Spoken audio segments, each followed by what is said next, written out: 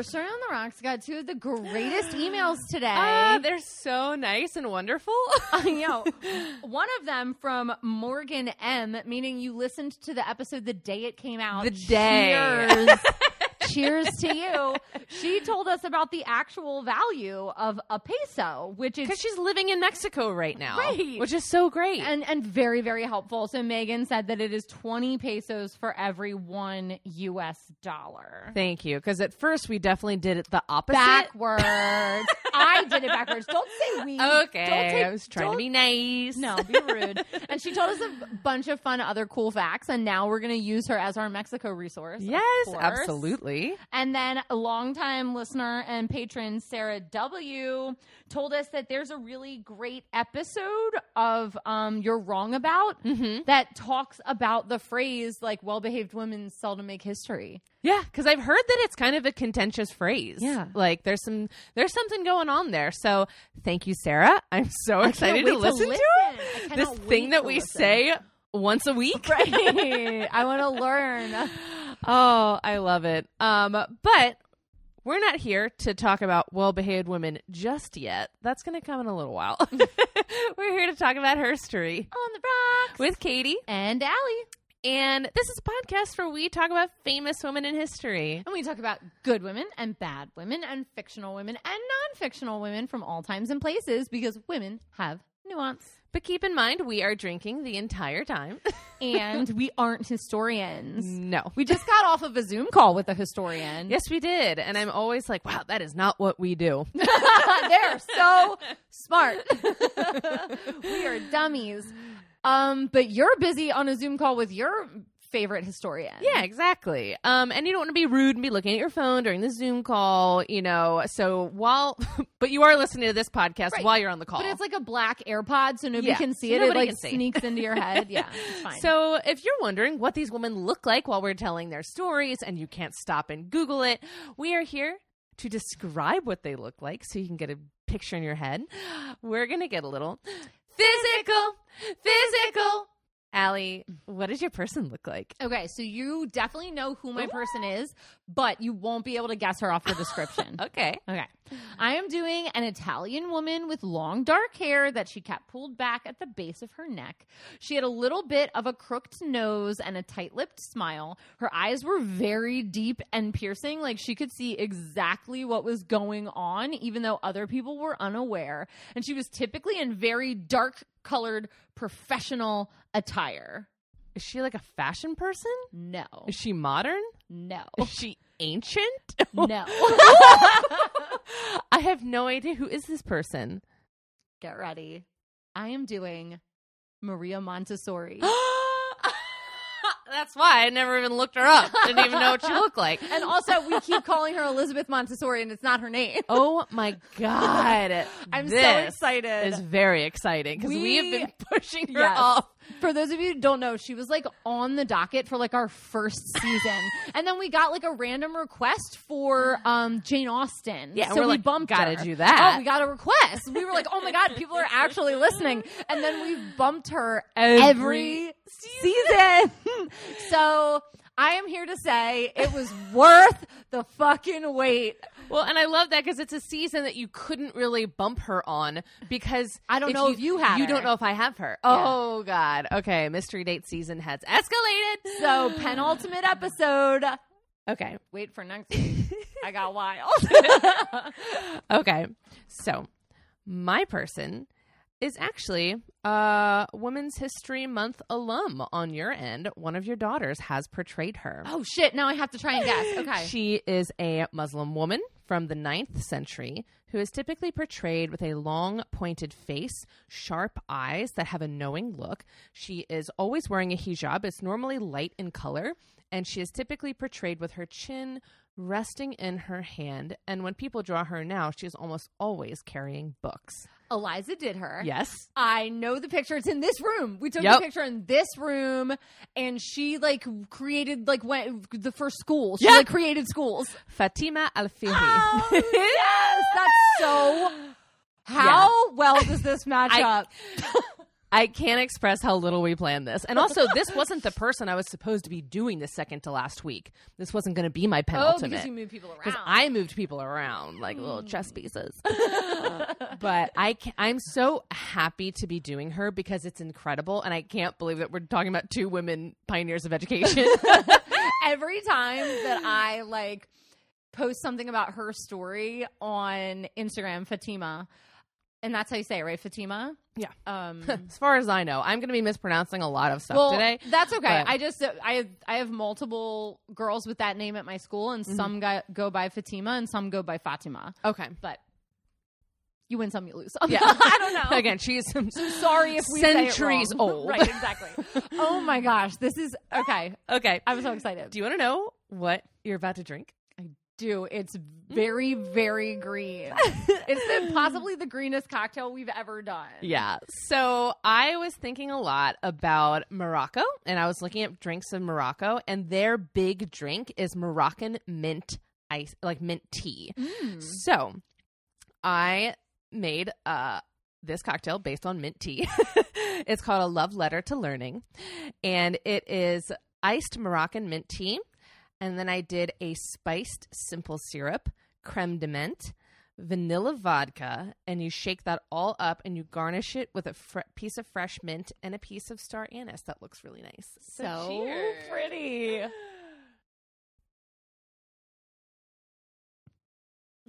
It's delicious. I really like it. Well, because when you look at it, you feel like you're going to have that like Slimer high C punch in the juice box, but no, it's like it doesn't taste green. No, and it's really refreshing, actually. And I think it's because there's tea in there. It kind of lightens the whole thing.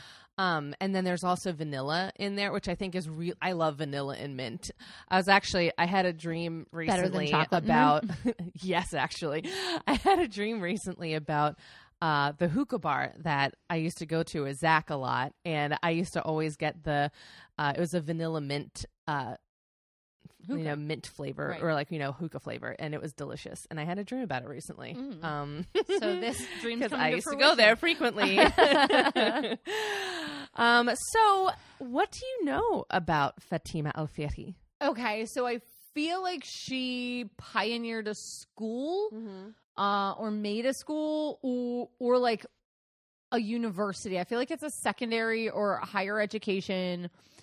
I feel like she did it for women specifically, but maybe just for herself. I think she is Arabic by birth and perhaps Muslim by religion. And that is all I know. Okay. I'm really excited to get into it then. So I got most of this from a podcast called For the Love of History. And then I really just watched all the YouTube videos, but all the YouTube videos about her are like 5 minutes long. And say the same exact thing. And say the same thing. Right. There are some that had little bits of different information, so you kind of had to watch all of them to get little keys and clues and whatever. And obviously I used her Wikipedia page. But For the Love of History podcast did a great coverage of her, that I think she did the same thing of like looked at all these things and then consolidated it. Right. So thank you. And let's get into it. Fatima bint Muhammad al-Fihri was born around 800 AD or CE in the town of Kairouan in present-day Tunisia. Unfortunately, we don't know much about her early life, but we do know that she was of Arabic descent, like you said, and she came from a pretty poor family that was about to be displaced. In Kairouan, around the early 800s, the Aghlabad rulers apparently did not care for the local Muslim population, so they started taxing them more, they passed restrictive laws, and then they got the army involved. And the Muslim population just had people harassing them all the time. So between 824 and 826, basically the entire Muslim population of Kairouan had to flee the country. And many people, including Fatima's family, found refuge almost 1,000 miles away in Morocco in the city of Fez, where Rory Gilmore never ended up because she became a spoiled brat. Yep. Even though the family were technically refugees, this move actually may have been the best thing that happened to them. Her father, Muhammad, saw an opportunity here, and he became a very successful merchant, which exponentially grew the family's wealth. And not only is he a very good businessman, but he was a kick-ass dad. He loved his two daughters so much that he bucked tradition and encouraged both of his daughters, Fatima and Maryam, to be well-educated and even more well-read in all sorts of studies, not just the Quran. So they, of course, did study the Quran very extensively, but they also studied math and grammar and science and law and whatever else they wanted to study. So things are really looking up for this family. And when Fatima gets a bit older, so even I'm going back and forth between pronunciation on Fatima. Dads are Fatima the biggest and Fatima. feminists. We're not sure what age she does get married, but I think it's a little bit older, like older than I would have thought for a woman of the 9th century. Yeah. Oh my gosh. Because if she was born at 800 and they have to flee, around 826. I mean, she's already in her 20s. She's almost 30. Yeah. So, yeah, because I would think she was in her 30s for what age she starts the school, because she's in her 50s when she starts the school. So, anyways, so she gets married to this man, and things are going along as planned. But unfortunately, shortly after the wedding, her husband and her father both passed away very suddenly. Oh, no. It was absolutely devastating, but Fatima and her sister, Maryam, being the only two offspring of Muhammad, suddenly found themselves with a shit ton of money. So wait, women could inherit money in this situation? Yeah. Oh, apparently, interesting. Yeah, which is very interesting. So she started to look around, and she was like, what can I can't spend all this money. She was like, I literally couldn't spend this much as long as I lived. It was so much money. So she's kind of looking around at the refugee community.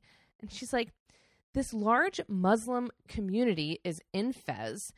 What do they need? We all just kind of picked up and moved here. What do we need as a community? So, because also the population was only getting larger. Sorry, this is another point. The population is only getting larger because more people were migrating to Fez, because there are other Islamic populations across the world, specifically in southern Spain, that are also being persecuted and having to flee. So this is like a refugee situation almost? Yeah, all of them. Like this it. just becomes a city of Muslim refugees, according to everything that I was reading. And so she was like, we have all these people coming in. She was like, we literally don't have a mosque big enough for all these people to worship. So she was like, I'm going to buy this old mosque and the land around it, and I'm going to build a whole brand new mosque that is going to be double the size and can fit everyone. But she wasn't just building a new building. She wanted to build a center, and she wanted to do it right. And she did this with her dad's money. With her dad's money. Okay. Mm-hmm. So she decided to only use materials found within the land that she purchased. So the yellow sand, the plaster, and the stone used in the construction all came from the ground under the mosque. The quote says that she dug deep into the earth to get her materials. So it's pretty cool because she's like super sustainable. But what's interesting is that I don't think it was just for sustainability or to save money. There's obviously no expense spared for this property, but I think that she didn't want to be seen as building something extravagant with a ton of imported goods and wasting a bunch of money. I think she wanted to do it in a way that held the least amount of criticism. Like there was one quote that said that, she didn't want people talking about what it was, it would quiet the talkers or whatever. And it says to me that she was being watched very carefully, and maybe some people didn't believe in a woman doing something like this. Well, this is architecture. There's still less women architects, and also mosques are supposed to not have any pictures of Muhammad. No. Correct. It's just like the words of the Quran. Yeah. And his vision happened in 622? Yeah. This is less than 200 years later. Mm-hmm. That's when you think that's early Christians. These are the first people who are really celebrating this in a big way. Yeah, absolutely. And I love this whole thing too, because she didn't just tell someone I want you to build a huge mosque. or just, you know, like her general idea or whatever. She did everything herself. She designed the building. She made every last decision about what went inside and what went on the walls. And she oversaw the construction and the crew every day. And there were a lot of days involved in this because the mosque took 18 years to complete. And she was so dedicated to this building that she fasted until it was complete. Now, like during the day, like Ramadan type fast? Okay. That's exactly it. So it wasn't like not like, eating completely. She was doing Ramadan fasting rules, so she was not eating from sunup to sundown. But that's still hard to do for 18 years. But when it was finished, she walked in and became the first person to pray to God and thank him for his blessings in this building that would change the world. The Al-Qarawiyyin Mosque was founded in 859. So she, if we're talking about 800, is 59 years old when the mosque is finished. Didn't Islamic people come up with algebra? Oh, yeah, we're going to get to it. Okay. That's another thing I know. Wait, okay. Is she involved with that? Yes. Yes. Oh, I'm having a breakdown. I know. It's you're not going to believe the things. Okay. I can't breathe now. I can't breathe. I can't So- breathe. And the Crusades. Fuck the Crusades. I know. Okay. Sorry. But this mosque was named after the people who had been displaced from her hometown of Kairouan. That's why it's called the Al-Qarawiyyin Mosque. It's the people of Kairouan's mosque, which I love. And it was beautiful. It had emerald green ceilings, which is why I wanted to make this green. You know how I love a bright gem color, jewel tones only. So it had emerald green ceilings with white walls, beautiful mosaics throughout, and decorative keyhole doorways, like the ones that are like skinny at the bottom and then like have this big grand opening at the top. You mean like the window that falls around Aladdin after Yes, he's vanished when into he's the in, snow? like, where is he? Norway? But he like walks back. Oh, I've maybe a mountain then. always Maybe it's a wanted mountain. to You know, know. there's a lot of mountains I guess so. around the Around fake city of Agrabah. Agrabah. So, but the thing was, I think she wanted it to be beautiful because it was a place that the Kairouan people could be proud of. You know, it's like they had to leave their home, and then this was a place that could feel like home to them, and they could be like, this is where we worship, and it's beautiful, and we're proud to be here, and we're proud to be part of this community.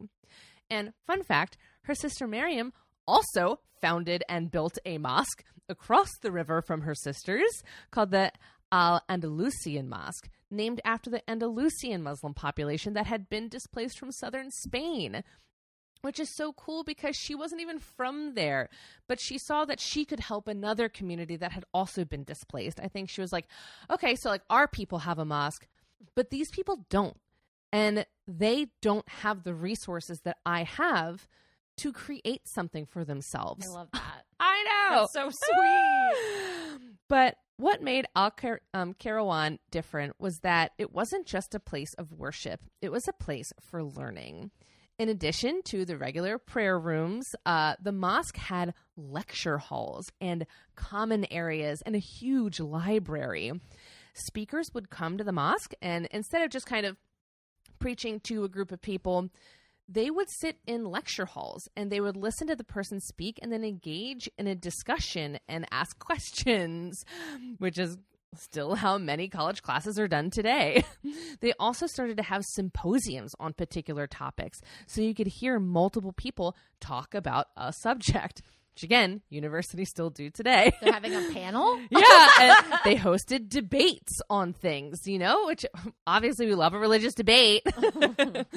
And then it expanded, and the mosque became a place for anyone to learn about anything. Literally everyone was welcome. You didn't have to be Muslim or Moroccan or Kairouan or Kairouan, whatever.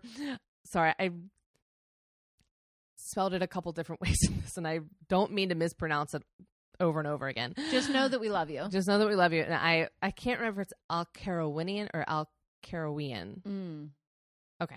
It's one of the two. I'm really trying my best. And you certainly did not have to be a man to come and study here. Eventually, you could study a number of things, and you could earn a degree in what you were interested in. And after you took some classes in what you were interested in and presented an oral defense of what you had learned, you got a tassel for your accomplishment, and some people even got diplomas. And then some people started to wear specific robes to signal their educational seniority. Stop. All of the shit we do started here. Can you believe that? Tassels, robes, diplomas. Yeah, do you see how cool mine is? Yes! Fucking cool. Very cool. Degrees could be obtained in music, theology, language, grammar, astrology, math, logic, medicine, and of course, Islam and the Quran. Just anything you could imagine. And algebra was invented in the walls of this institution, which is insane. Katie, what the fuck does X What equal? the fuck? I don't know. X equals what? One of the most famous students was Gerbert of Aurillac, who would later go by a different name, Pope Sylvester II. Oh.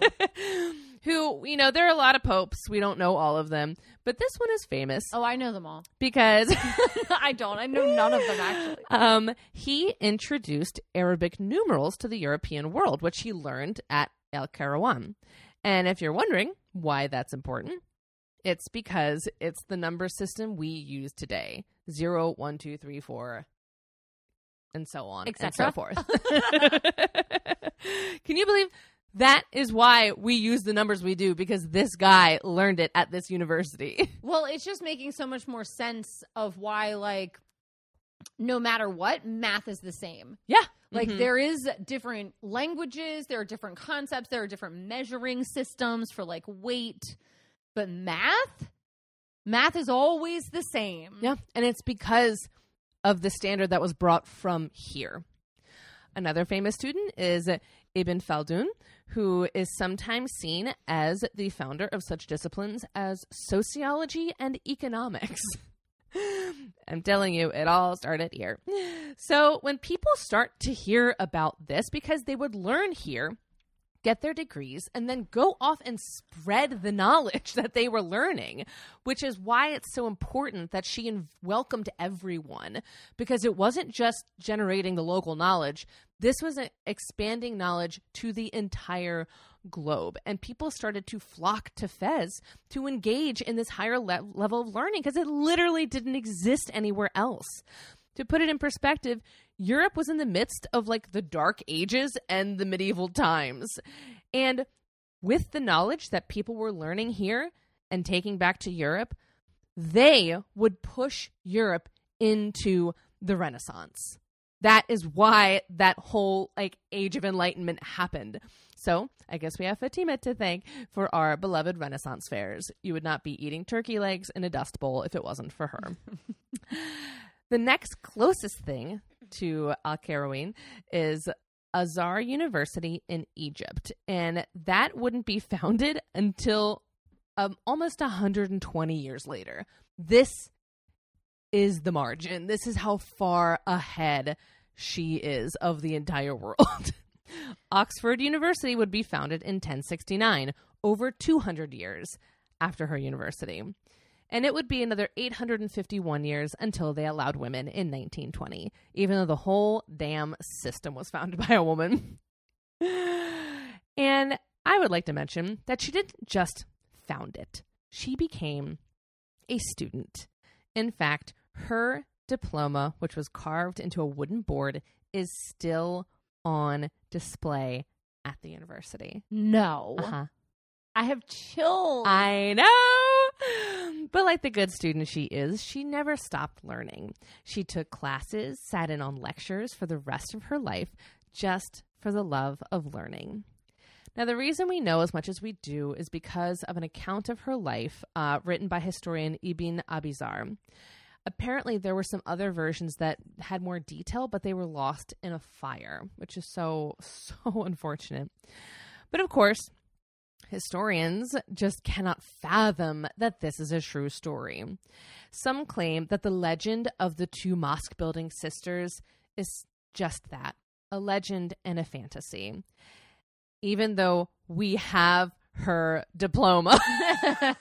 like, what more proof do you need? It's It like exists. I imagine, like, you know, like there's that famous, you know, meme or whatever of the woman who's like presenting on like astrology or whatever, and someone's like, I don't think that that's what McCartney meant when, you know, he wrote this, and she goes, I'm McCartney.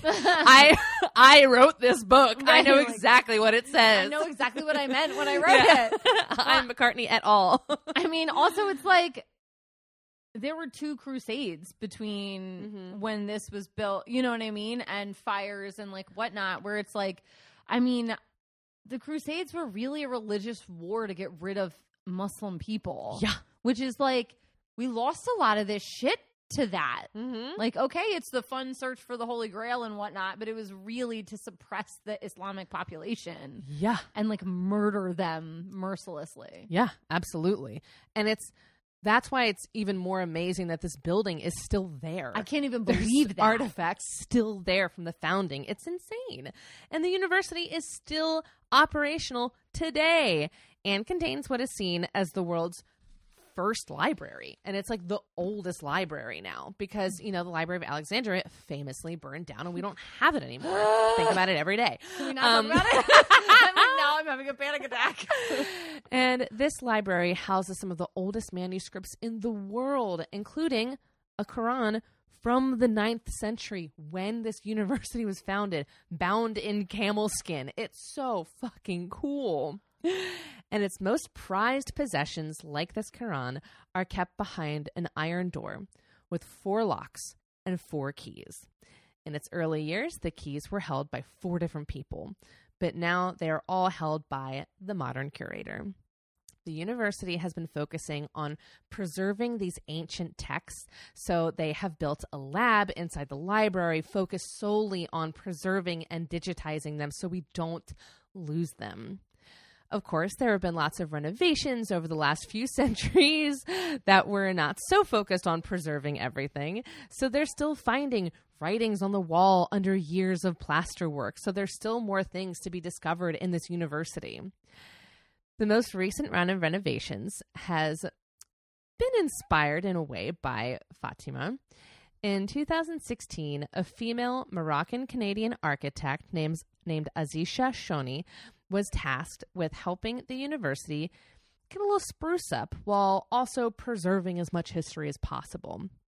This was such an honor, so cool that they asked a woman that is of Moroccan descent. Like, everything about it was so exciting.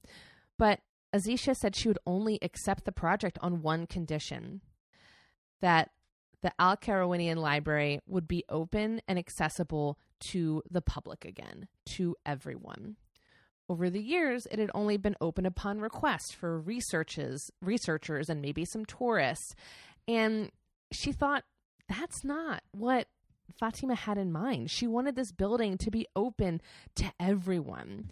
She said, I'll only sleep soundly when we have the official opening and I see people using it.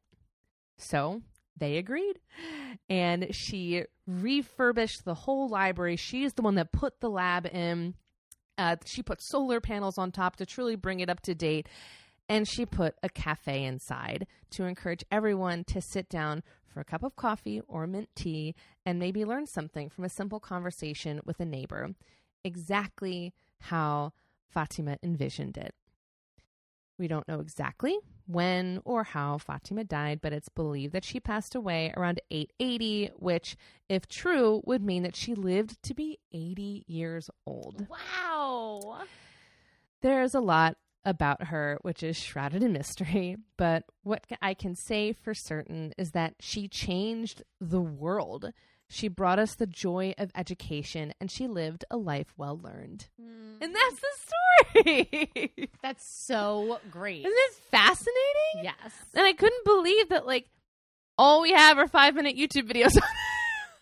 I was like, I want more. I want more out of this. But, like, I mean, I'm sure that there are other texts and stuff, but I don't know. It's just, like, so fascinating that, like, she created everything that we do now. Oh, get ready. I'm so excited. Everything? Ooh, I guess not everything. All right. Well, we have to come back with another educator. And oh my God, you would think. I can't Ooh. believe. No, she is Ooh. an educator. Oh, okay. But I can't believe that. That we're doing these two? Yeah. It's fucking unbelievable. All right. We'll be right back. Bye.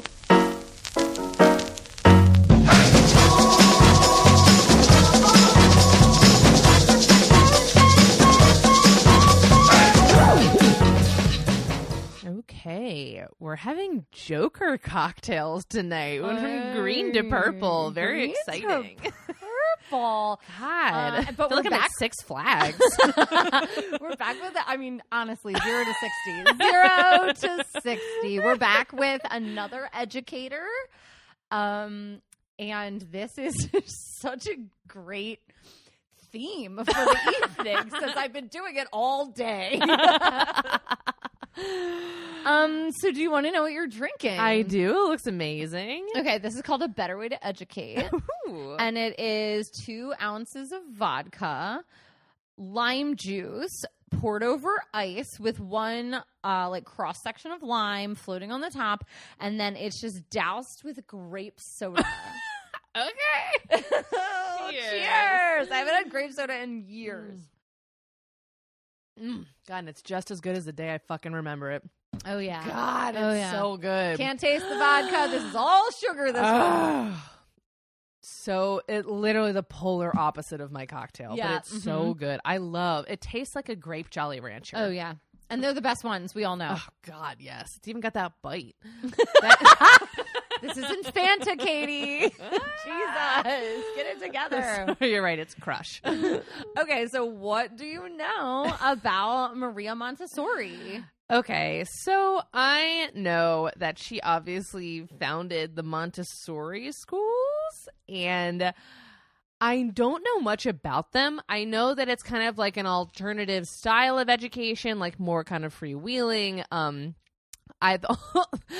The only thing I've heard through rumor is that like there's some like feet washing going on and a lot of shoelessness, which I'm obviously not a fan of.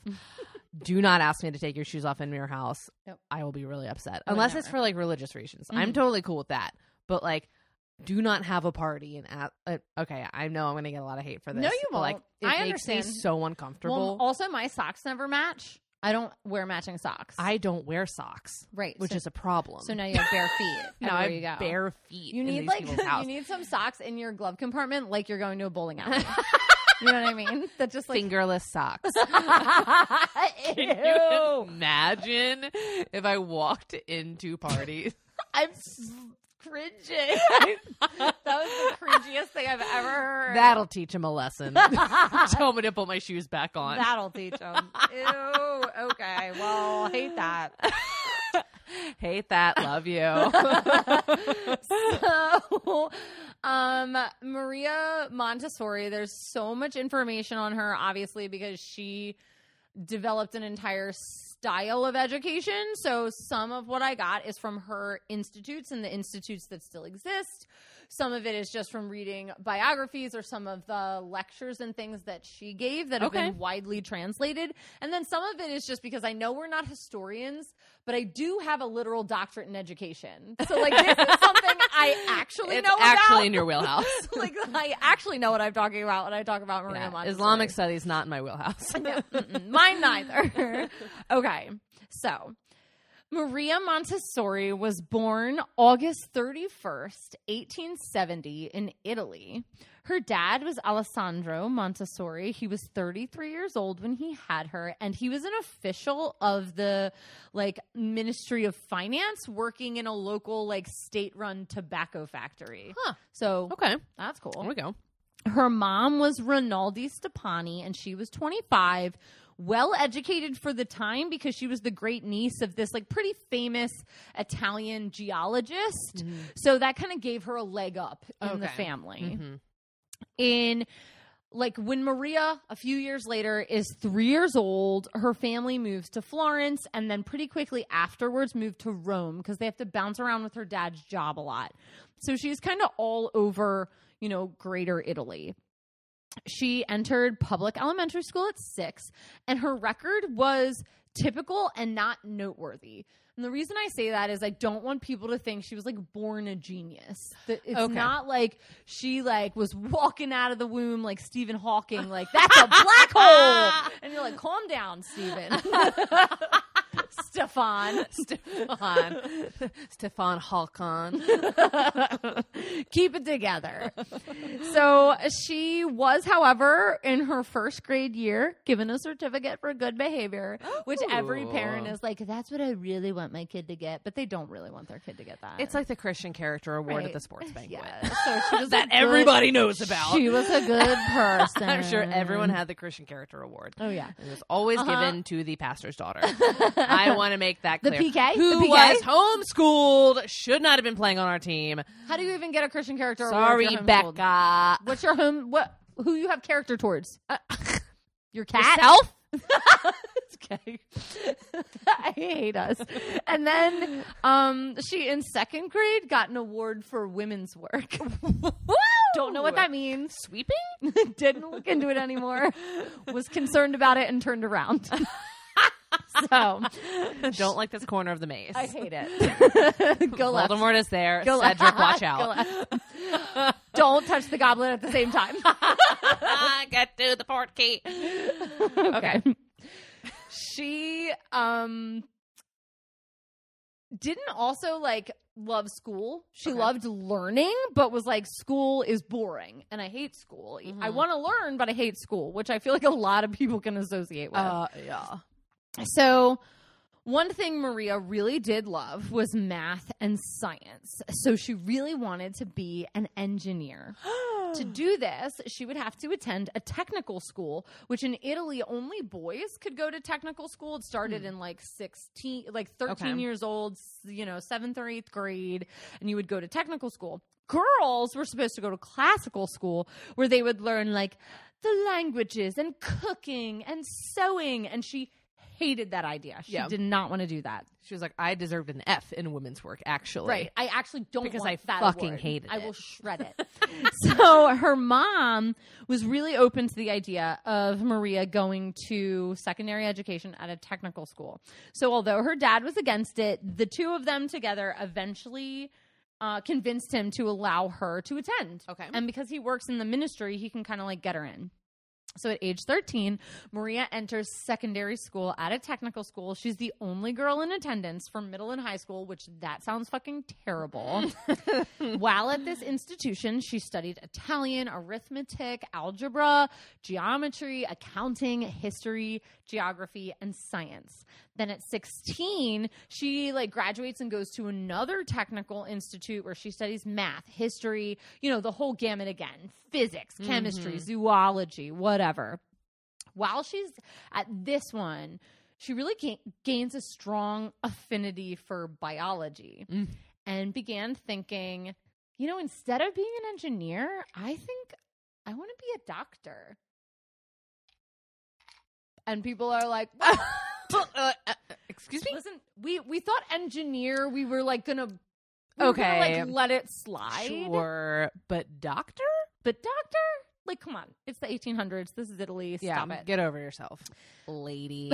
But she did pass her final exams with a total of 138 points out of 150. Oh, okay. Which I was 138 out of 100. How does that even work? Yeah, that's crazy. But that would have been good enough for her if she was a man to pursue medicine. So now they kind of have their hands tied. Literally everybody's opposed to it except for her mom, who's like, we're going to make this happen. Mm-hmm. And she and her mom were very persistent. They first had to convince her dad. And once they get him to agree, they go to all of Maria's old technical school teachers and get them to write letters of recommendation for her to go to medical school. The hoops. Come on. And not big hoop energy I'm feeling today. The hoops she has to jump through. Yeah. Small circus hoop energy. That's on fire. The small circus hoop is on fire and you have to jump through it. So Maria moves forward the University of Rome, where she's attending, and that allows her in, strongly discourages her. They're like, yeah, we're going to let you in, but we hate that you're here. Just FYI, you were not invited to this party. You don't want it. Glad to see you. Wish you would leave. Right. So people at the school are like classmates and teachers are constantly making sexist comments and jokes around her. She's jeered in the classroom. They would take up all the seats so that when she gets to class, she has nowhere to sit and has to like stand the whole time. And then specifically because in classes, and we learned about this with Elizabeth Blackwell, in classes with men where you had to do like autopsies and there was a naked body, it was inappropriate for women and men to be in the presence of a naked body together. So she couldn't take classes with her peers. She had to come back after hours by herself in the dark with dead people. You know what would make this safer? Is if she was alone with the corpse at night. Right. That would make this just so It would much be nicer grand. and safer. This is what Mary Shelleys are made of. Like, absurd. This is what Frankensteins are made of. I can't. Hey now. Hey Mary. Did you see the meme where like Frankenstein's dying? And he goes, I have one last thing to say. It's okay if they call me Frankenstein and not Frankenstein. You know what? Bless you, because I also think it's okay. Everyone can fucking stop. I was crying. I was laughing when I saw that for the first time. That's Okay. nice too, because I haven't seen that one. Maybe my algorithm's off. Mine has a lot of Mary Am I not Shelley in reading it. enough? Shit. Okay. So Someone fix my algorithm. look up Montessori later and her dead corpses. It'll work. It'll work. So her first night, she's alone in a room with a dead body. And she's like, this is really difficult and scary. She had to confront death. Because women were really sheltered in the 1800s. She didn't have to confront anything like this or talk about her emotions. She had to be stoic. And she was almost ready to quit. She was like, I can't do this alone every night with dead bodies. I hate this. So she took up smoking to kind of deal with it. Her dad had like a tobacco thing anyway, so fine. And then like halfway through her degree, she won an academic prize and is like now or was a very accomplished surgeon later on. Like she got really good at bodies. She was a surgeon? Katie, she did not start with education. She's a fucking doctor. She's a medical doctor. I thought this was going to end in her not being able to become a doctor. No. I can't believe she actually did it. Yeah. Amazing. Okay. Okay. This is the part that like I know all of her educational philosophy, but I had no idea about this early stuff that I was like, oh my gosh, really? Yeah, Like that's she, insane. She went through a lot to get there, which also makes me feel. We're going to get to this later, but she was one of those people that was like, why don't we put more doctors in the classroom? Which is something that I fought for years. Like, why don't we have more people with PhDs teaching the most like vulnerable minds in the community? Like, excuse me, are you saying that Miss Fowler should not have been teaching me computer when she was an absolute lunatic? I don't think there should be a class called computer. And I don't think Miss Fowler should have been teaching it. You are going to tell me that the secretary, the administrative assistant of our school should not have been teaching us gym class? Listen, she could have known what she was doing. She didn't. But she didn't. She was having an affair. There are some people. Fun fact, she was having an affair. Fun fact, the secretary that was teaching my gym class was having an affair, and it all blew up. There are a lot of people without education degrees that are amazing teachers. I'm just a proponent for more doctors in the fucking classroom with small little minds, little baby minds that we're corrupting with our non-degrees. Okay. Should we talk about Miss Fowler in the after? No, I've been talking way too much about Open Bible in the past couple Patreons. We'll talk about it. She was a lunatic. Okay. She had us over her house. She had us go in her hot tub. It's not okay. Okay. Not okay. Were you? Okay. Never mind. Okay. So. Was I in a computer cult? Yes. Good. I'm glad. Computer cult. Computer culting. Okay. So she wins this academic prize, eventually becomes a really good surgeon. So with this prize, she wins a lot of money and then the ability to like kind of have this internship at a children's hospital. And because she received like 105 on her final exam, she ends up becoming like one of the first female doctors in Italy. She's not the first, but she's like one of the first and the first out of the University of Rome. Oh my gosh. So in her 2 years, though, working at the hospital, she studied pediatrics because she's at a children's hospital. Right. And she works in the consulting room and in emergency services and becomes an expert in children's medicine and children in general. Mm-hmm. Her final thesis ended up getting published into a journal, and she gained employment as an assistant at the university hospital. And then for multiple years, Maria worked with and researched children experiencing cognitive delays, illness, or disability.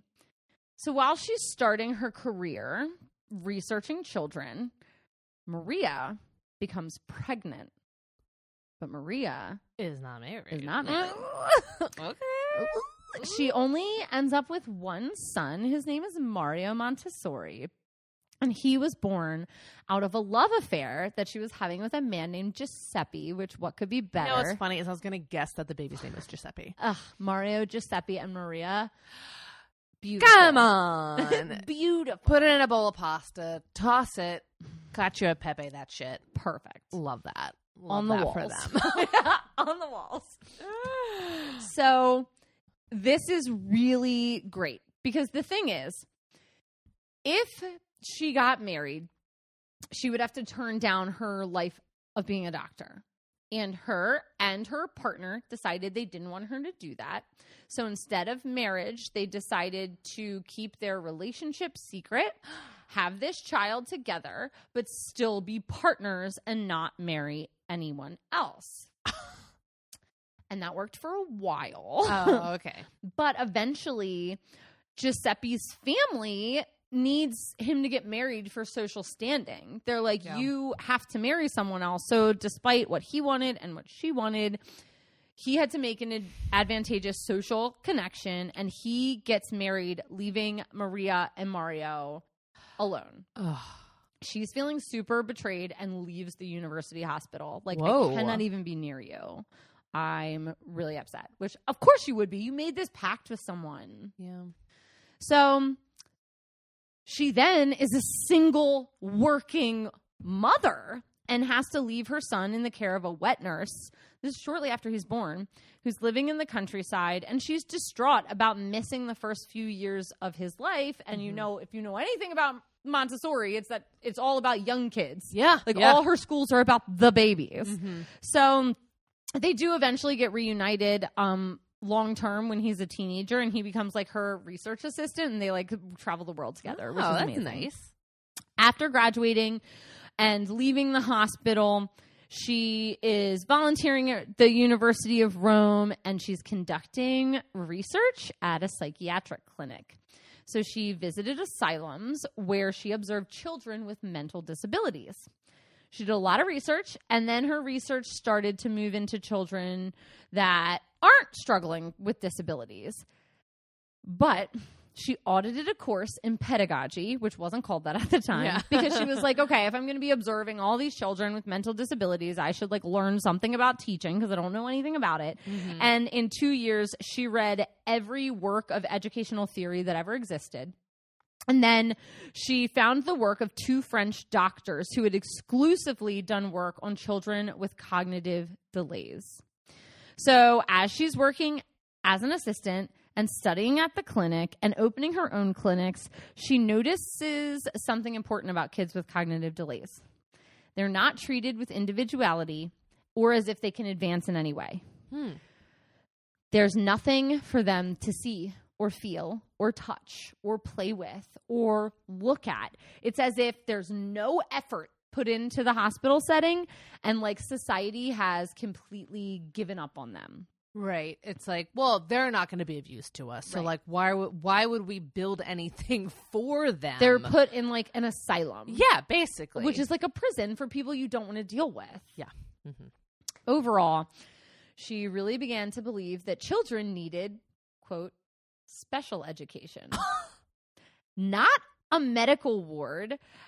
And also, she wanted to identify if there was a correlation between these forgotten children and juvenile delinquency. She's like, if we're not teaching these kids in poverty and with mental disabilities, are they growing up and committing crimes because they don't have education? Maybe we should look into that. So she began advocacy on this topic. She would travel and speak and publish and was going all over being an advocate for education for mentally disabled children. Her lectures were so popular because she didn't talk over people's heads. She was concise and easy to understand and interesting. So she gets appointed the counselor of the newly formed League for the Protection of Retarded Children. Now, we don't use the word retarded in the same way anymore, but that's what it was called then. Oh, sorry, what year is this? This is the late 1800s. We're not at 1900 yet. I can't believe that. Yeah. I mean, we're so far away from like Rosemary Kennedy that it's hard to picture people doing work on this and then that's still happening. Right. And it's because Montessori doesn't die till well after World War II. Oh, shit. Okay. Yeah. So she like has this very long, prosperous life of trying to persuade people to deal with this. I just had no idea this was her focus. Yeah. And it's amazing. I thought she was just like, get those shoes off those kids. Yeah. Like just let them run around and like play with dirt. Come on. So she's appointed the chancellor to this organization and is invited to lecture on special methods of education for children with intellectual disabilities. She joins the board of this league and then starts to lecture at a 2-year teacher training course. So now she's training other people how to help children with developmental delays. So in 1900, the league actually opened a pedagogical institute to train teachers to educate these kids. 64 teachers were in the first class. During her 2 years, she developed methods and materials that would also be applied to mainstream children. So if you're an educator, you know that what we say is that if it works with children with special needs, whether they're advanced or not yet proficient, it's even better for mainstream kids. So like whatever you apply for people with, you know, different needs, if you apply it to mainstream kids, it's even better. Yeah. So like, it's like we should stop treating these kids like they're in a factory. Like it makes no fucking sense. So what she did was have a lab classroom, and a lab classroom is kind of like an experiment. You get kids, you can get teachers that are going to work together and you kind of test things out to see if they work. So this school was an immediate success. It had kids that were either considered disabled or went to typical school and were considered uneducatable. Like they're not good enough. So such a success, getting attention from all different people. The children in the lab school are just like doing a really great job. She wasn't teaching in the lab school. She believed that teachers were a separate thing. Okay. She's observing. She's doing 12 hours a day of observation of these children and like of kind of like writing and reading and figuring out what to do. And she was like, well, instead of trying to teach these kids to read and write, why don't we work on motor skills, which today in present day schools, we call life skills for kids that are atypical. They like pick up the attendance from all the teachers' classrooms in the morning, and they like deliver mail and like do all the things that and they walk around with a special educator that helps them do these life skills that would help them learn how to have a job in society once they're done. I'm feeling very overwhelmed right now because I can see her work in people that I know now. Yes. That's unbelievable. She like changed the lives of like our family members and our friends. Yeah. Like in an amazing way. So she is very hands-on and decided every kid needs a different thing. So she eventually left this school and left her own private doctor practice to get another degree in philosophy and which is now what we would call psychology. She also pursued independent studies in educational philosophy and anthropology. During this time, she conducted observations and experiments and research in elementary schools. She revisits the work of the 2 French philosophers and then translates their books into Latin for everybody else to read, like by hand. Then she starts to think like, okay, let's apply this to mainstream kids. She was developing what would later be called scientific pedagogy. It's a science. Teaching's a science. It's not a game.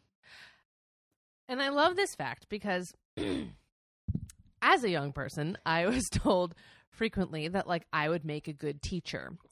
And I didn't realize that I would make a very poor teacher until I was put in charge of like the children at church. And I was like, wow, I am not cut out for this. Well, everybody's bad at it at first. Yeah. But also like it wasn't that I was bad at it. I didn't care about it. Right. And I think that's one of the problems is like I went to school with a girl who like was always told that she would make a good teacher. And then she went and got an education degree, got a job as a teacher, and she was bad at it because she didn't actually care about it. It's just what people tell girls to do. It's just what people tell girls to do. And like I knew from a very early age that like I was like, you know what? Not for me. I don't actually want to do that. Yeah, so yeah. like I didn't really pursue it any further, you Right. know? But I think that again, I think it's something people are pushed to do, and it's not because it's like you like kids, you should be a teacher.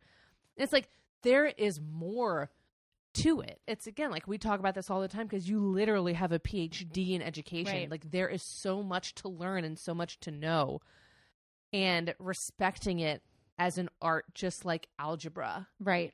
is so crucial. It is. And people don't see it because it's always been women's work. Yeah. Always. So, which is like why people consider any like young, nice girl. It's like, you'd be a good teacher. Yeah.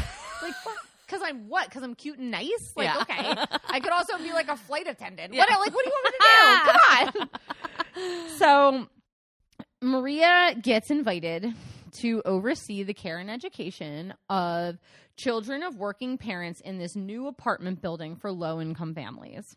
And this is where she really starts applying her method to what we call typical children or mainstream children. It is called the Children's House. It opened in 1907, enrolling 50 children between either the age of 2 and 3 or another class of kids that were 6 and 7. At the time, classrooms had a teacher table, a chalkboard, a group of tables for kids and like a filing cabinet. And she was like, okay, that's fine. I'll take the environment. But here's what I want to teach the kids. Instead of like reading and writing, I want to teach them personal care, like brush your hair, brush your teeth, button your pants. I want to teach them environmental care, clean the carpet, put your toys away, sort things, and garden care. Let's go outside and we'll dig and we'll plant and it'll be fun. So she oversaw the teaching and learning, and she observed episodes of deep attention and concentration, and then multiple repetitions. Certain kids would repeat the same activity over and over, and then a big sensitivity to order. Like, I don't want to sit in a row and do that. And given free choice of activity, the children showed more interest in practical activities. Practical things, which is why we buy little vacuums for kids to push around the house and little grills for the kids to play with outside and lawnmowers that shoot bubbles because kids are interested in emulating adults. So she was like, no, they want to do practical stuff and we're forcing them to do things that they don't see their parents reading. They don't understand what their parents doing when they're sitting in a chair, but they see their parent cooking. Give them a play stove. Let them play stove. Like, why? It makes so much more sense to let them play. That's so smart. Yeah. I also like never thought about the fact that someone had to like say that. Like, let kids do Hey. let them see their mom and then be their mom. That's all they understand. Oh my God. So she also found out that kids are unmotivated by sweets or other rewards. It's not about external reward. They want to spontaneously like be in this space with these other children. And she found that kids were more happy and healthy if they could be met where they want to learn. So she started to change things. First thing she did was remove the heavy furniture and replace it with kid-size furniture, which we see in every classroom in the fucking world. Are you telling me that before her, children were just learning on adult furniture? Yes. I can't even picture it. Yes. Yes. That's insane. She was like, we got to get these little kids desks so they can pull out the chairs by themselves and get in the chairs by themselves, because then they have ownership. Then she had everything in the classroom moved down to shelves where they could get it by themselves. Here's where the crayons are. Here's where the paper is. You get it. It's not an adult's responsibility to get it. And then she widened the range of practical activities. Today, we're going to do flower arranging. Today, we're going to learn how to wash our hands. Today, we're going to learn how to care for pets, right? Like, it was all about, these are things you can do in everyday life. And then, of course, she created an open air section of the classroom, which is what most of us today call a reading corner, where you can go when you're feeling stressed and it's your own private time in the classroom, where you just need to be by yourself. I can't picture her being in any other time but like the 90s. Yeah. I can't believe that she was so far ahead of I'm Everything. not going to say ahead of the curve. I'm saying making the curve. She made the curve. She made the curve. Like, that's amazing. Everything she came up with, even non-Montessori schools, like public schools across the world, use her ideas. Yeah. Maybe not her system. Yeah, but they adopted these techniques. Like, that's crazy. Yeah. So the children were very self-motivated by autonomy, and she found that acknowledging a child as an individual yielded better learning and fulfilled their potential. This is why teachers give choice when you're doing a project. Who do you want to study? Not, it's like, hey, we're studying famous artists. Everybody do Da Vinci. It's like, everybody pick a favorite artist, and then that's who we'll study. That's her idea. She also developed a way of teaching where the child was in charge of what they were doing and the teacher was a facilitator of learning. The school was a huge success, and it opened a second one the same year, and it got attention from educators and journalists and public figures. Maria began to experiment with what is now called classroom materials, because she was like, there's nothing for these kids to like touch. So what if we like put a whole bunch of letters cut out and put them on on the wall, which we call a bulletin board? What if we like put fucking pictures on the wall of the classrooms? What if we cut out little letters for the kids to move around? Like, blocks, little blocks with letters on them so the kids can see them. What if we put pictures on cards with labels, which we would call flashcards? Okay. I was prepared. I was prepared for Elizabeth Montessori to Maria Montessori. Why do we call her Elizabeth? Is that... It was a joke early on because we had it wrong originally. Did we really? Yeah. Wow. Now I'm feeling like an idiot. What is shocking to me is I thought that she took the current children's education curriculum and turned it on its head. I didn't know that she created what we see as children's curriculum. Right. That's insane. It's amazing. She is like the fucking what's her Gilbert of, like, you know how like, who is it? The step trash can lady. Lillian Gilbert. Yes. Lillian Gilbert is to Invented kitchens. As Elizabeth Montessori, damn it, Maria Montessori is to fucking children's education. It's amazing. I don't understand. I couldn't even believe when they were like, yeah, she invented fucking flashcards. I was like, what? I'm like, blocks? What? Blocks with letters on them? Okay. So 4 and 5 years old children could then engage with the material and touch it, and they gained reading proficiency quickly at well above their age reading range. And the kids that she was teaching with cognitive delays, many of them were passing tests that typical children were taking. So now these kids are like all doing much better. So then Switzerland, it's like right above Italy, is like, hey, can we get some of that? So then Switzerland starts to like apply her methods in orphanages and kindergartens. So they're not opening schools yet. They're just applying her methods. Mm-hmm. And she opens teacher training courses to teach other people how to do what she's doing. Imagine. Teaching teachers how to teach. She then decides to leave medicine altogether. She's like, I'm done. Because she's still like a doctor at this point who's like doing this on the side. So she's like, I'm done. I'm going to devote my entire life to educational work and making methods and materials for teachers.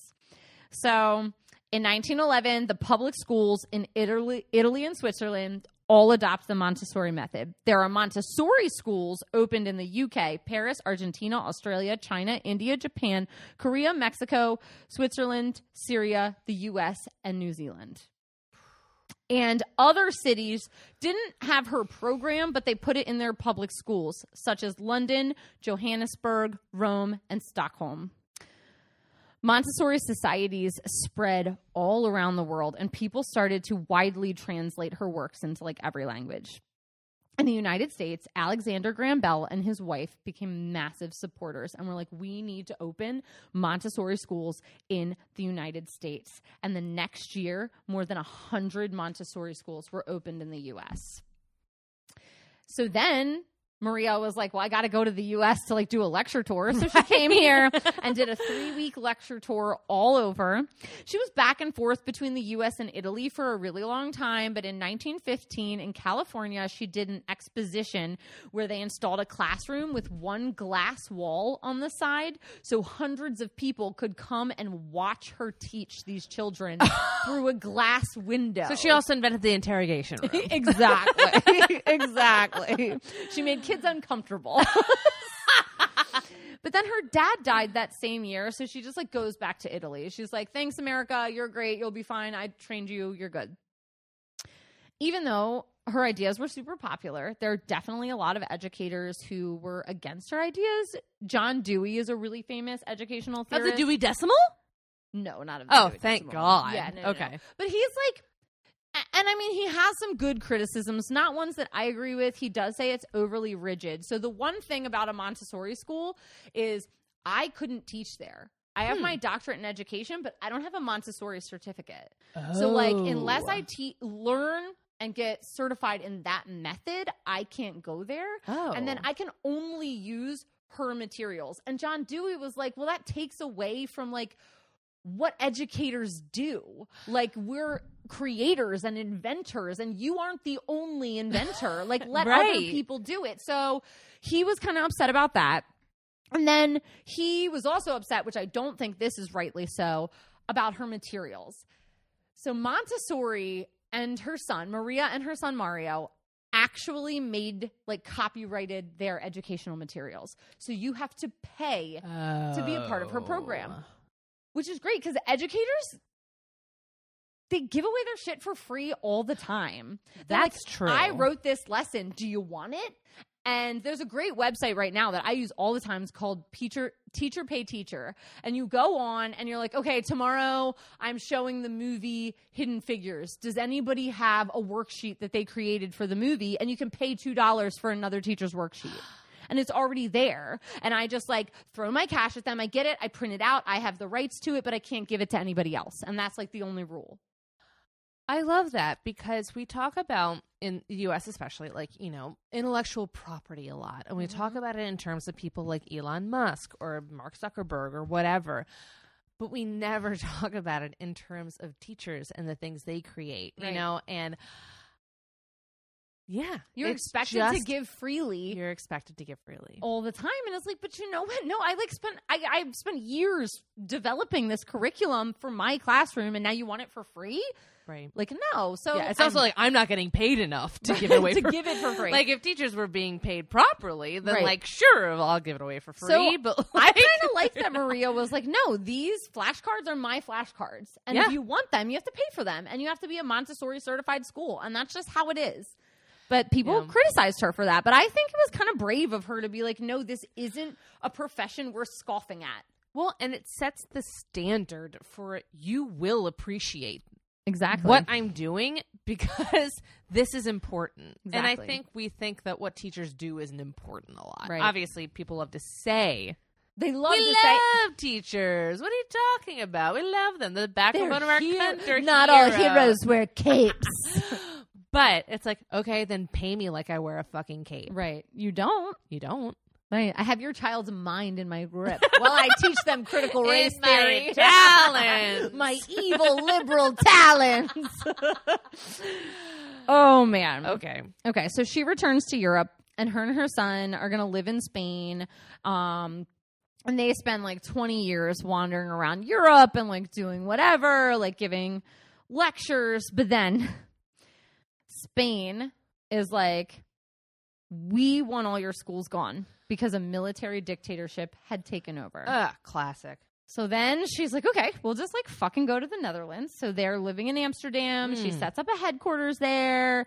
And then Mussolini gives her a call. And Mussolini's like, can you come to Italy? Because I want our kids to have the highest test scores like in the world. So she goes to Italy to meet with the dictator and is like, hi, like, yes, we can set up all these schools. I'll really, really help you. Everything will be fine. But starting in about 1930, Mussolini is trying to get her to introduce some fascist ideas into her schools. Oh, no. And she's like, well, I'm not going to do that. And then to spite him, went on like a peace and education tour. And he's like, get the fuck out of my country. I'm going to close down all your schools. You are not welcome at home. Thank God. I thought this was going to take like a Coco Chanel turn. No. When you're like, No. I hate that part. She's not welcome at home because she like turned down teaching Fuck. That's like her fascism. hometown. Like, I think this is maybe one of the reasons, like, I don't associate her with Italy. Right. There are so many things we associate with Italy, and Not like her. the Her name is birthplace- Montessori. Yeah, the Like- birthplace of education is not one of them. Right. But then it's like, because she gave all these peace tours, she's nominated for the Nobel Peace Prize multiple times. She never No. wins, never won, but she was nominated because she goes around the world talking about peace and education. But then her and her son are living in the Netherlands, and it is the late 1930s. So that is not the place to be. They're developing materials, grammar symbols, botany flashcards, and she is like, I just need to keep pushing peace education. But then India gives her a call, and India's like, hey, we love your peace education idea. Can you come over here? So her and her son move to India and become huge proponents of teaching the lower castes. And all of her work is translated into two separate Indian languages, Hindi and Gurjanti. Is that how you say it? Gurjanti? I couldn't figure it out. But two separate Indian languages, all her materials are in. Okay. So in India, she started a new section of schools that were for 6 to 12-year-olds, emphasizing independence. That led to 2 books. Now she has schools up to 12 years old. So she starts studying infancy from birth on. Like, let me see what's going on with your fucking brain. That leads to more books. But then Germany enters World War II. And the Nazi Party not only shut down every Montessori school in their country and the countries they conquered, but burned all of her books and materials because it was too free and like peaceful and understanding. And then when Italy entered the war on the side of Germany, Britain interned all the Italians in the UK and their enemy in the colonies, and India is a colony of the UK. So Mario is thrown in an internment camp, and she is confined at the Theosophical Society compound and not allowed to leave. Mario did 2 months later get reunited with his mother, but they had to stay at the compound with limited movement rights until 1946. They are living in an internment for years, even though they have spread their educational ideas and peace throughout the entire fucking world. Okay. Unbelievable. This story is such a roller coaster, and I wasn't expecting any of this. I wasn't either. What the fuck? So then at the age of 76, when the war's over, Maria and her son returned to Amsterdam, and they spend 6 years traveling through Europe. She taught courses in all of these years about the development of the child from birth onward. She's still teaching peace, and she says it starts at a young age. They need to learn grace and conflict resolution and global community, which is today what we call character education. Still something we use. She then became a part of the UN Institute for Education in the 50s and addresses advocacy for the rights of the forgotten or neglected child in the system, and says there is a lack of a declaration for the rights of children. She did die in 1952 at the age of 81 of a cerebral hemorrhage in the Netherlands. Maria has been featured on coins and banknotes and stamps in Italy, the Netherlands, India, Maldives, Pakistan, and Sri Lanka. She heavily influenced the philosophy of education for children living with disabilities. She's considered the, foundational in the idea of pedagogy as a science and changing schools. There are over 2,200 Montessori schools in the world in over 120 countries, and it is still used to educate children from birth to 12 years old. Her books and articles and lectures are still studied today, and her methods are underlying in every public, private, and charter school in the U.S. and most schools around the world. And this is on a personal note. Education is in huge trouble right now in the U.S. and everywhere because I personally believe that we've forgotten what education is for. And most people listening know that I am toying with resigning at the end of the year because I'm just done. But I don't think education should be about preparing a child for a job that we think they're going to have. Yeah. It should be about preparing them to learn, which is what we've really forgotten. It's all about what test you're going to take and what you're going to do next and how many credits you're going to have and how many service learning hours you're supposed to have. And it's like, this is a checklist that doesn't say learning to me. And that's really sad. In 2020, Time nominated her as one of the top 100 women as an offshoot of the Person of the Year award. So just like 100 women of all time. Maria Montessori. 50 years of her life was spent serving children, and she unraveled the nature of the human being in a way that no other educators were ever able to do, because she said there's a better way to do this. And that's Maria Montessori. Isn't that amazing? I am blown away. I didn't know jack shit about her. Obviously, I mentioned washing feet, and that is so far from what she did. No, but she does have a very open classroom where they did learn about cleanliness, and here's how you brush your teeth, and here's how you do this, and here's how you do that. But the fact that, that's the only thing I associate her with is such a travesty, because I'm so overwhelmed with her story. And that's the thing.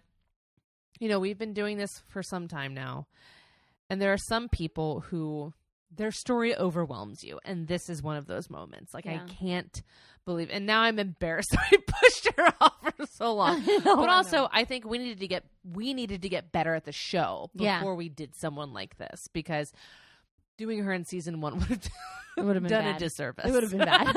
Sorry to everybody in season 1. I love this story. I think it's amazing, and I just as an educator, I can see her turning over in her grave right now. I know. Everything's gone to shit. All right. Well, I think we need to talk about these two educators in a little segment we like to call Just the Two of Us. Okay. God damn, these women loved learning. I know. I think it was so cool that they both really focused on the education of the weak. I think... Yes. Fatima was like, we need to help these refugees. And her sisters were like, we need to help these other refugees. Mm-hmm. And Maria was like, these kids that have these cognitive delays, we can't just leave them locked in a room. That's distressing. Yeah, well, because they both saw the power in education. They valued it, and the potential of the human. Yes. And they both saw outside of the scope. So I think for a lot of time in history, education was seen as a way to maintain power in a certain group of people. And these two women were seeing so outside of that. And I feel like they were bucking against that. And it's frustrating to see someone like Fatima, you know, doing that so early on, and then us getting so far away from that it became so elite. Like, she created the first university, and she would not have been welcome at Oxford when it opened for 820 years. That's insane. Yeah. And like Maria wasn't welcome where she was. People were turning her away. Yeah. And it's shocking to me that women are entrusted with education, but they're not entrusted with creating education. And I think that that's really frustrating because Fatima literally created education. And Maria had to become a doctor to deem herself worthy of creating education. Yeah. Well, and they both had to have like thick skin in so much of their life. Like, I was thinking about, you know, Maria going to school and doing these things where everyone is telling her, don't do this, you're not welcome. And her just having to literally withstand that. And, you know, we didn't get a huge picture of it, but I was thinking about, you know, Fatima building this school and her being like, I have to be extra careful because I'm a woman and people are going to be criticizing me, you know? And like the fact that they are trying to do so much more than anyone wants them to do for the better of everyone. Well, and I absolutely loved that you brought up the graduation robes with the like mortarboards and the tassels, because there's this amazing picture of Maria Montessori just looking so proud in her robes. And it's like those robes are a direct descendant of Fatima. And it's like, without that institution, we don't know that we would still be wearing that today. And Maria had to fight to wear it. Yeah. And you also think about the things that we don't credit towards literally anyone. But we should child-sized tables. I was thinking about that, like children's toys and tables and things built for them to learn.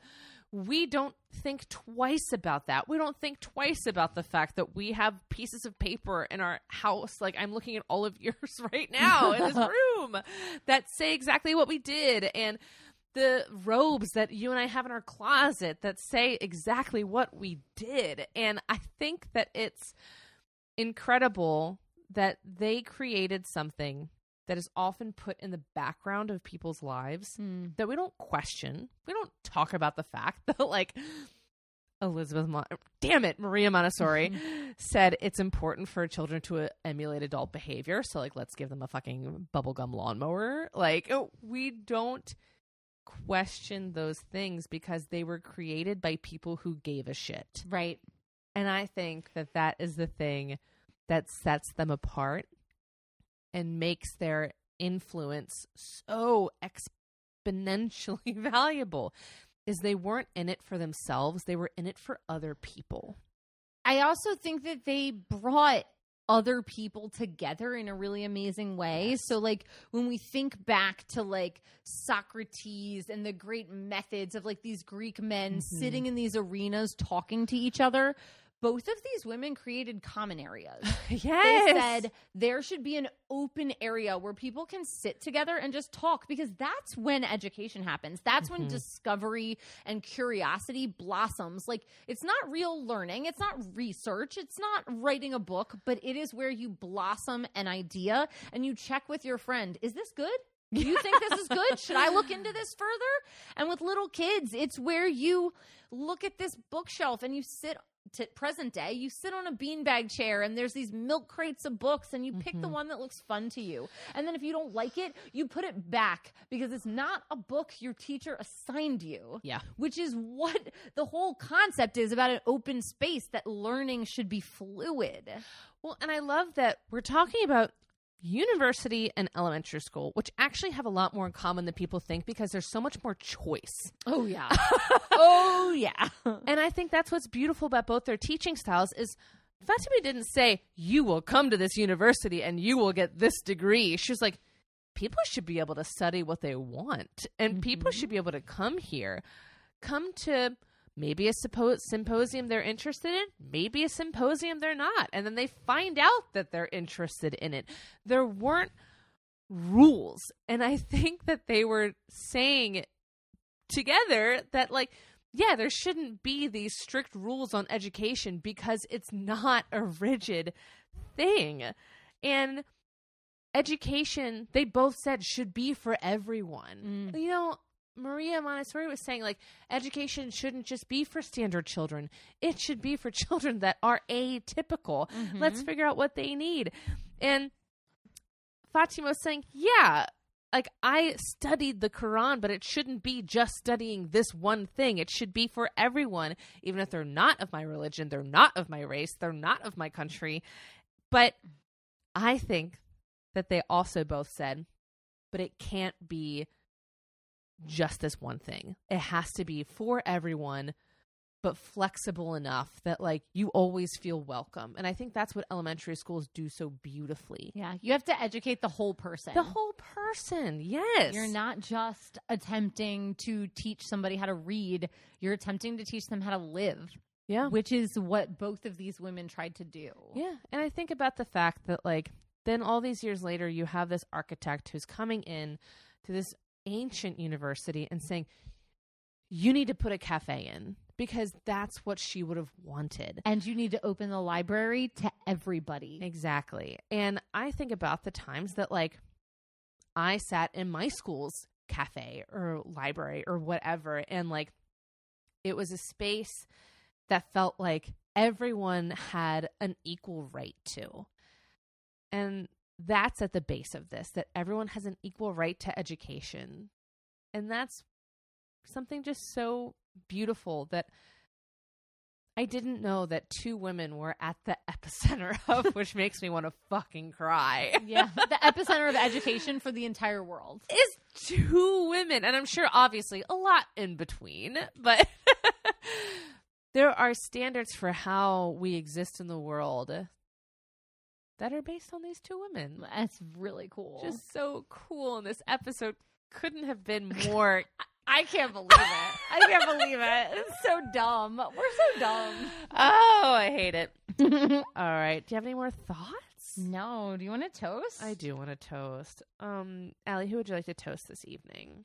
I just want to toast people who see past what they're told to see. Yeah. I think we crush it in children at a really young age. And I remember this specific moment on the beach, our family beach vacation, when Caroline was really young, and she, like, tried like 7 times to pull this shovel out from under this chair.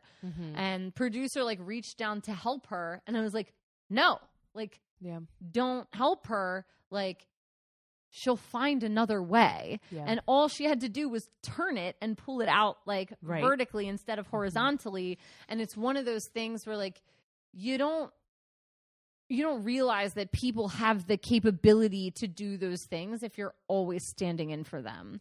And I just love the people who can see past that. And, like, I would have never had that thought if I didn't have my degree in education. I wouldn't have known to be like, no, let her figure it out. Which I'm sure some parents are great at that, but I'm a doer. So like, I was like, no, just let her be. So people who can see past it, and, like, taught me to think like that too. Because my entire career for the last 16 years has been based on people like Fatima and Maria. So I love that. Cheers. All right. I am going to toast the women and the people who inspire others to learn. I think we all have that person. Maybe it was a librarian or a teacher who inspired us when we were kids and kind of broke the mold of what we thought learning could be. You know, like, I always think of Ms. McKee, who was my neighborhood librarian, and she, like, literally changed my life. And I don't know if this woman knows this wherever she is, but she was the first person who taught me how to find books that I loved in the library and how to, you know, just, like, enjoy reading, and who also said, like, no, I'm not Mrs. McKee. I'm Ms. McKee. And she said, because I'm not married, I'm single. And that blew my mind. I was like, but you're an adult. She's probably like 19. But like in my mind, she was like this 30-year-old woman. But I want to toast those people because you might not know the impact that you have on someone else's learning path, whatever that path might look like, whether it ends in a mortarboard and a tassel or whether it ends, you know, at like middle school. Like I just went to the funeral of this old woman who like literally went to, like 5th grade was her top education. That's like it. Sometimes that's it. And sometimes that's it. But there's always someone that shines a little brighter. And I just think both of those women did that. And I just want to cheers them. Cheers. All right. God, I'm feeling inspired. I'm feeling amazing. Yeah. But I also need to know, what are you enjoying in pop culture this week? I just really love the app Goodreads. Do you have a Goodreads app? I do not. So really just I use it to track what I'm reading. So you can at the beginning of the year. So I think most people use it, like my sister, librarian, uses it to she can read books, track what she read, and then write a review. Mm-hmm. And like as a librarian, that's what you do. You review books. But for Right. other people, you can just set a challenge at the beginning of the year and you put in the date you started the book, the date you ended the book, and then you can give it however many stars you want to give it. Okay. So it just reminds me, like sometimes when I'm feeling down and like I haven't done something with myself or like whatever, like I just finished my 9th book of the year today. Oh, I And it's love like, that. You know what? Tomorrow's April 1st, but like 9 books, That's a lot. That's 3 books a month. Like I read That's 3 books a month amazing. and I'm proud of that. And then it tells you like you're on track to do Yeah. XYZ by the end of the year. Either pick it up or slow it down. Like, Mhm. so, and it's also cool because it'll say, hey, you read this, this, and this. You probably might want to read this because other people who gave that book 5 stars gave this book 5 stars. Oh, that's so nice. So it really does like help you narrow out what you want to do and what you want to read because, you know, I'm not the type that likes to just peruse and look at covers. Like I want somebody to tell me, if you read Hunger Games, you'll like this book. If you read this, you'll like this. So I love it. It's a great app. And like you can have friends on it and stuff. So like when I put in a book, Emily Homan sees what I read because she's my friend on Goodreads. Oh, I love and that. like, when she reads a book, I see what she read and how many stars she gave it. So it's fun. You know what's so funny? Again, all very kismet. I'm recommending a book tonight. Yay! That our sister-in-law to be, Olivia, recommended to me because she read it and she said, I think that you would love this book. And I fucking did. What's it called? It's called The Last Thing He Told Me by Okay. Laura Dave. Now fiance's reading it. Fiance, now husband. Husband, nay fiance. Fiancement? Fiancement. So it is such a good book. It's about this woman and her stepdaughter who are basically trying to solve the mystery of like what happened to the dad/husband because he disappears. The chapters are so short. The story is so riveting. It literally jumps right in. Oh, great. And it is so good. And it's one of those books that makes you excited about reading again because, like, I know I get into lulls where, like, I am not finding anything because I am a person that walks into the bookstore and looks at the covers and I can't do that. I do it all the time and it bites me in the ass. Because there's a book that I bought last year that I've been trying to read it and I just can't. And it's hard because like you look at the cover, you read the description and you think this is a book for me and it's not, but this is a book for everyone. It's so fucking good. It's really quick paced and it's fascinating and it's just great. So The Last Thing He Told Me by Laura Dave. Put it on your Goodreads. Next, you should read One of Us is Lying. Have you read that? No. Katie! Okay. I'm ordering it. It's a murder mystery. Ooh, I love those. And there's a second one. And Okay, I think they're turning it into a everybody. show. And I think they're turning it into a show. Okay, it's called One of Us is Lying. Read that as well. Okay. You heard it here last. Everybody's into it. All right. So thank you for being here. We're so obsessed with you. We love you. We're glad that you're here. We're glad you send us emails. You send us messages. Charles sent us a comment on Instagram about how he was yelling that we weren't making the connection between Liv Tyler and Aerosmith, and he was like, "And then you did. Woo, we did it." He was like, "Make the connection. Make the connection." You bet your bottom dollar we did it eventually over time. I was really glad we got there because otherwise that would have been disappointing as fuck. Yeah. Sorry, Charles. Charles, we love you. Thank you. But find us everywhere. Rate and review us on Apple Podcasts. You can join us at our Patreon. You'll get a little extra which we're about to do. It's so fun. And really, overall, we want you to never forget that well-behaved women have a well-organized junk drawer. They do, and they rarely make history. Goodbye.